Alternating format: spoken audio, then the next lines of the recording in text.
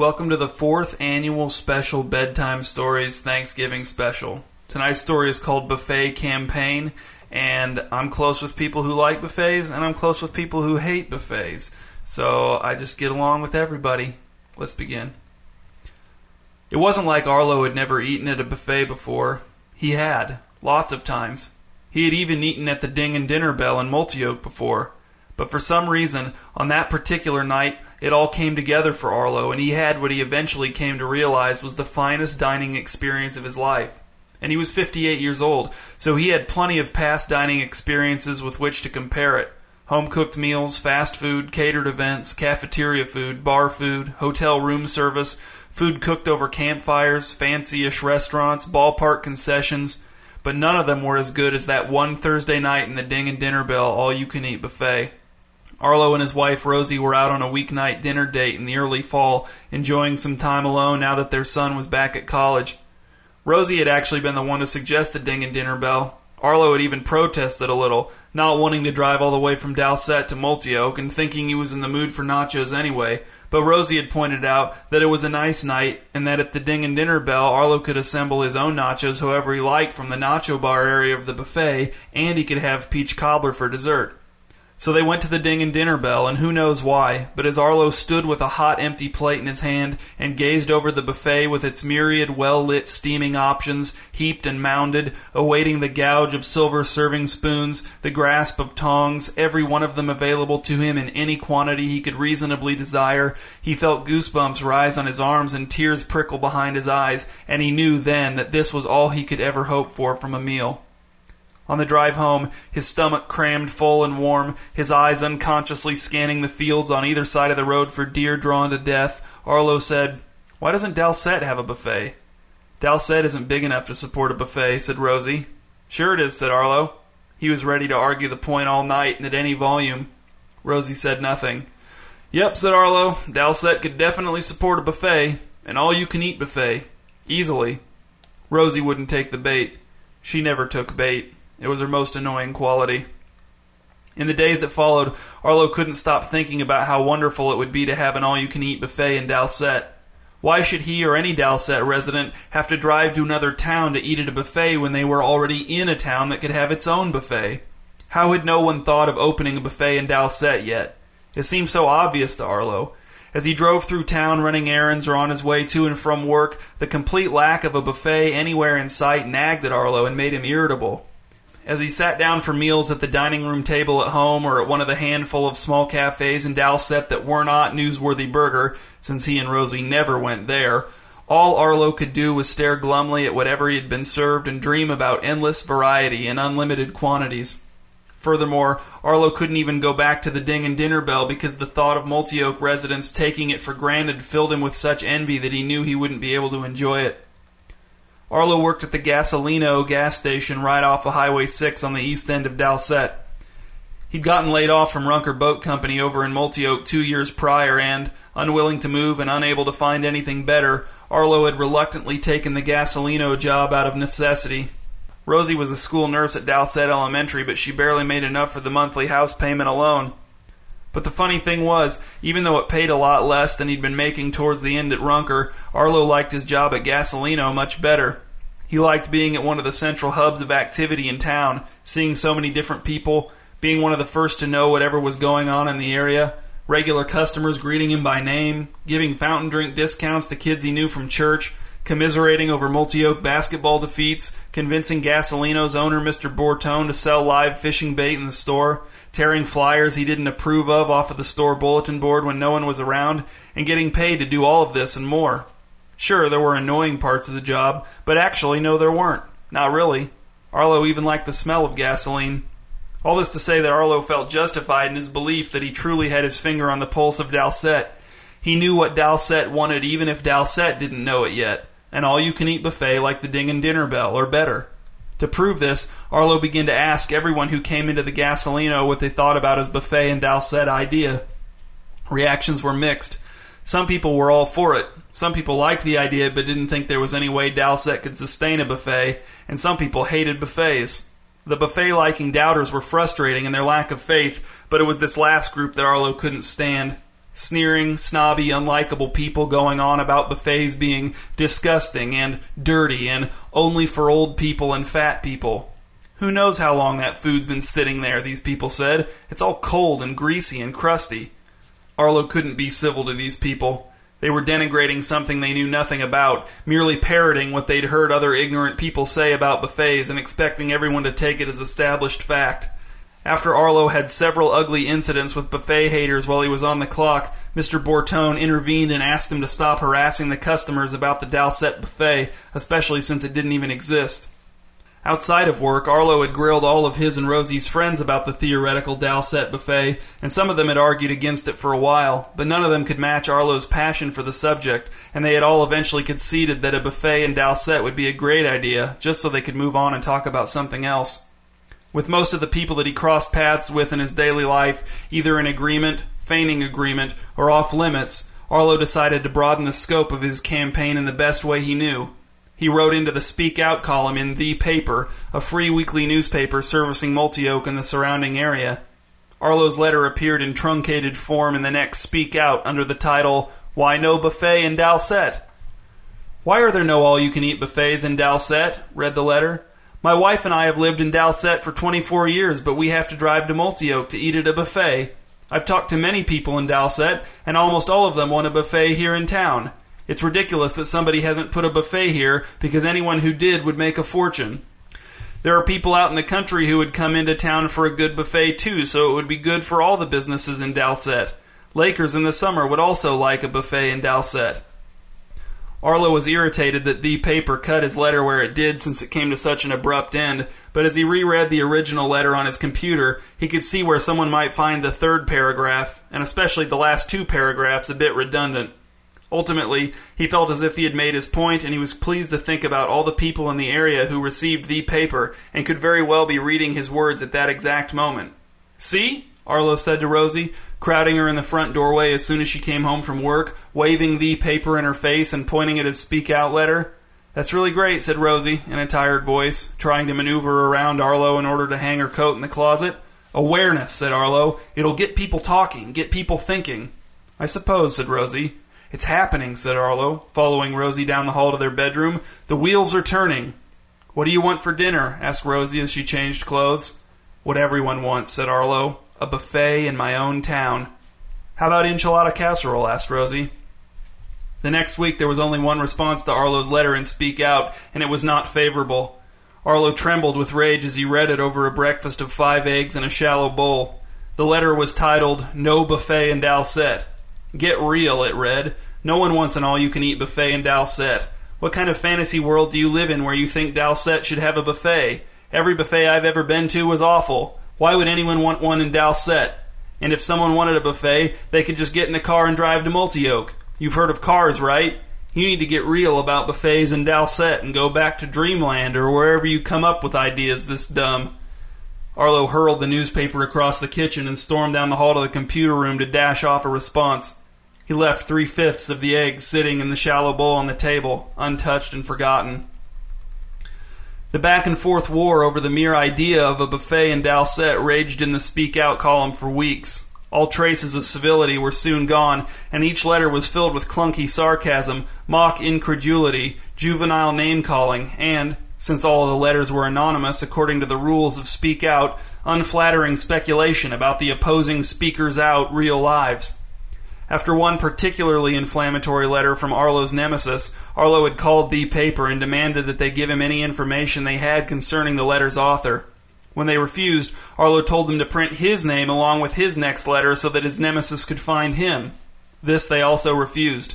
They were very prickly about their Speak Out rules over at The Paper.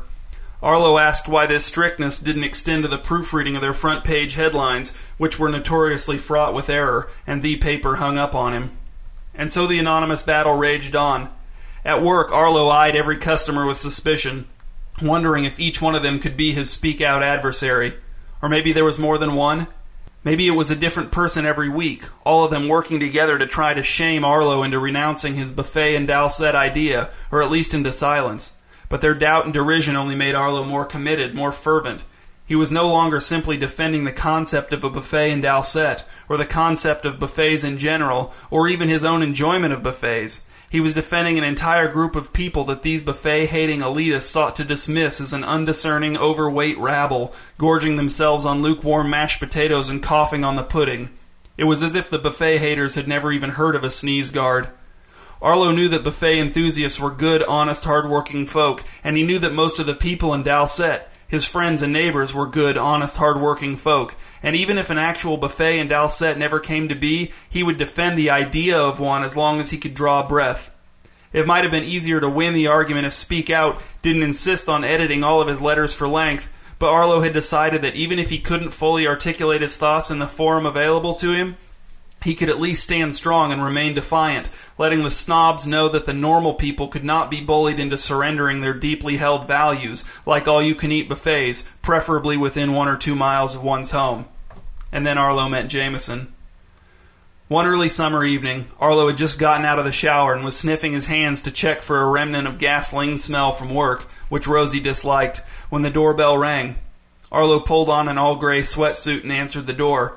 On the porch was a man who Arlo guessed was in his late 30s. He had good clothes, bad posture, good teeth, and bad hair. "Arlo," said the man, "my name's Jameson. It didn't take long to find someone who knew who'd been writing the letters and Speak Out, so here I am. I figured whoever you were, you should be the first to know." He extended his hand. "I'm going to open a buffet in Dalset." Arlo's mouth fell open. Tears welled in his eyes. He clasped Jameson's hand between both of his and pumped it up and down. "You won't regret it," said Arlo. "If you give this town the buffet it deserves, this town will support that buffet like no other. This town will cherish that buffet for decades to come." "That's what I'm hoping," said Jameson, graciously allowing Arlo to keep shaking his hand. "I came into a small fortune unexpectedly, and this is what I want to do with it." "You have my blessing," said Arlo, his smile so bright it attracted moths. "What are you going to name our buffet?" "Tastes Like More," said Jameson. "What do you think?" Arlo put his hands on his hips, squinted his eyes at the power lines across the street, and mouthed the name to himself. "I'll think about it and get back to you," said Arlo. "Well, that's definitely going to be the name," said Jameson. "I just wanted to know if you liked it or not." "Then I suppose I like it," said Arlo, but something felt strange. It was an unwelcome sensation in what should have been the happiest moment of Arlo's recent life. "How soon do you think it'll be open?" asked Arlo. "I want to move fast," said Jameson. "I'm not a patient man." He laughed. "I'm aiming for a Thanksgiving Day grand opening. I can count on you and your family being there?" "Wouldn't it be better to open during the summer while the Lakers are around?" "That's too soon," said Jameson. "Why, don't you think Dalset can support a buffet with its year-round population?" "Oh, no, said Arlo. "I'm sure it can. But won't people probably have dinner at home with their families on Thanksgiving? Maybe it'd be better to open the day after." "The date's set in stone," said Jameson. "So will you be there for the grand opening?" "We'll be there," said Arlo, and the strange feeling, whatever it had been, was smothered and devoured by a swell of pure joy. Tastes Like More took shape very quickly. Jameson purchased the failed never-not-wicker patio furniture store that had been standing empty for over a year and immediately launched into a complete remodel of the interior. The windows were boarded up so that passers-by couldn't see what was happening inside, but a giant Tastes Like More Coming Soon banner was draped across the front of the building, and Arlo shuddered with pleasure every time he saw it. Arlo was a tireless advocate for Tastes Like More, doing everything he could to drum up excitement in the community. He was careful not to be too confrontational while on the clock at Gasolino so as not to upset Mr. Bortone, but in truth, naysayers didn't anger him nearly as much as they had before. Knowing that a real buffet would soon open for business in Dalset had mellowed Arlo. It meant that he had won. The buffet haters hadn't been able to prevent the arrival of the buffet, and once it was open, the skeptics would all be proven wrong. They could either drive by the cheerily glowing buffet in their dark, cold cars, muttering their hatred where no one could hear them and stubbornly denying the allure of the hundreds of distinct food aromas mingling in the night air, or they could swallow their pride and join the crowd of happy buffet goers inside. The choice would be theirs. Arlo's one disappointment with the whole thing was that Jameson didn't include him in the process of bringing Tastes Like More into existence. He had assumed that he would function as some sort of consultant for Jameson. That Jameson would want to at least pick his brain about what kinds of decorations and seating layouts and weekly specials would most appeal to the citizens of Dalset, but since that first night when Jameson had come to his front door, Arlo had hardly seen him. Arlo tried to pry information about Jameson out of the foreman in charge of the Tastes Like More renovations when he came into the Gasolino for chewing tobacco, but there was little information to be had. All Arlo could gather was that Jameson was from Multioak and that he rarely visited his buffet. The foreman said that he mostly communicated with Jameson via cell phone, but he wouldn't give Arlo Jameson's number. Arlo typed up a list of suggestions for the buffet for the foreman to pass along to Jameson, but the next time the foreman came into the store, he told Arlo that Jameson had forbidden him from accepting any more unsolicited advice. And he also told me, said the foreman, not to solicit any advice. The week before Thanksgiving, Arlo and Rosie's son called to tell him that he was going to be spending the holiday weekend with his girlfriend's family and that he wouldn't be able to come see them until Christmas. Arlo was sad. He's going to miss Tastes Like More's grand opening. He doesn't want to go to a buffet on Thanksgiving, said Rosie. That's why he's not coming home. He knows his girlfriend's mother will give him a home-cooked meal. She appeared to be near tears. We have to go to the grand opening, said Arlo. After all the people I've told about it, we have to be there. I, of all people, have to be at the grand opening. You, of all people, said Rosie, but it didn't sound like she was agreeing. The days crept by. Tastes Like More appeared to be finished, but there were blinds in all the windows through which Arlo discovered it was impossible to peek. Arlo changed his route to and from work so that he could drive past the buffet twice a day. The building wasn't much to look at, but that was the thing about buffets. They weren't flashy. Buffets were all about value. You weren't paying for the building to look trendy, you were paying for variety and quantity, the two most important elements of any meal. Thanksgiving Day was bitterly cold. There was snow, but the flakes were like white dust particles, tiny and tossed about by the wind so they could never settle anywhere. Arlo and Rosie pulled into the Tastes Like More parking lot 2 minutes after noon. Arlo had wanted to be there right when the buffet opened at 11, but Rosie had pointed out that if they ate later in the day, they would probably only need a light snack for dinner. Since this idea was very much in the spirit of all the buffets stood for, Arlo agreed. There were 6 other cars in the parking lot. It wasn't a great turnout, but it was Thanksgiving Day. Most people were probably having family dinners at home. Arlo had tried to warn Jameson, but he'd been ignored. Arlo didn't understand why anyone would want to settle for the limited options of a traditional Thanksgiving meal when all of those options plus many, many more were available at a conveniently nearby all-you-can-eat buffet, but he supposed that this was one of those traditions that people adhered to simply out of habit. He just hoped that Jameson didn't take the low Thanksgiving numbers as an indication that Dalsett wouldn't support his buffet. More for us, he said to Rosie, and they stepped out of the car and into the merciless biting wind. How else to say it? Tastes Like More was terrible. It was everything the chorus of buffet haters had predicted and worse. The restaurant was oppressively lit. Despite the newness of the interior, it still seemed grimy somehow, which did not make sense. The top of the table where Arlo and Rosie were seated was sticky. The buffet itself was small, the options were shockingly limited, and those options that existed were uniformly unappealing. The food was lumpy, lukewarm, bland, greasy. What happened? Asked Arlo, his head in his hands, staring down at his second plate of barely touched food. His first plate of barely touched food had still not been cleared away. The rolls aren't so bad, said Rosie. What happened? Arlo asked again. It'll get better, said Rosie. They'll work the kinks out in time. We don't have time, said Arlo. He looked around the restaurant. The other patrons sat in silence, chewing morosely, or circled the buffet with their spotty plates in their hands, waiting for something that did not exist to catch their eyes. They looked poor and unhealthy, weary and defeated. They and the buffet fed on each other, and neither was satisfied. This, said Arlo, is wrong. And he took Rosie by the hand and led her out of Tastes Like More, back to the car, back to their home and the leftover beef stroganoff in the fridge. That night, Rosie awoke to the sound of sirens. She was alone in bed. She looked at the clock on the nightstand. It was almost 2 a.m. She got out of bed and looked out of the bedroom window. A large swath of the night sky glowed red and orange. Rosie saw great swollen billows of smoke rising over Dalsett. She knew then that Arlo would be home soon. He would probably smell of gas, and he would probably say that it was because he'd had to go into work, which would not be true. He would lie, but he would know that Rosie would see it was a lie, so in that way the lie would be harmless. Anyway, whether Arlo lied or didn't lie, there was no longer an all-you-can-eat buffet in Dalsett, and there never would be.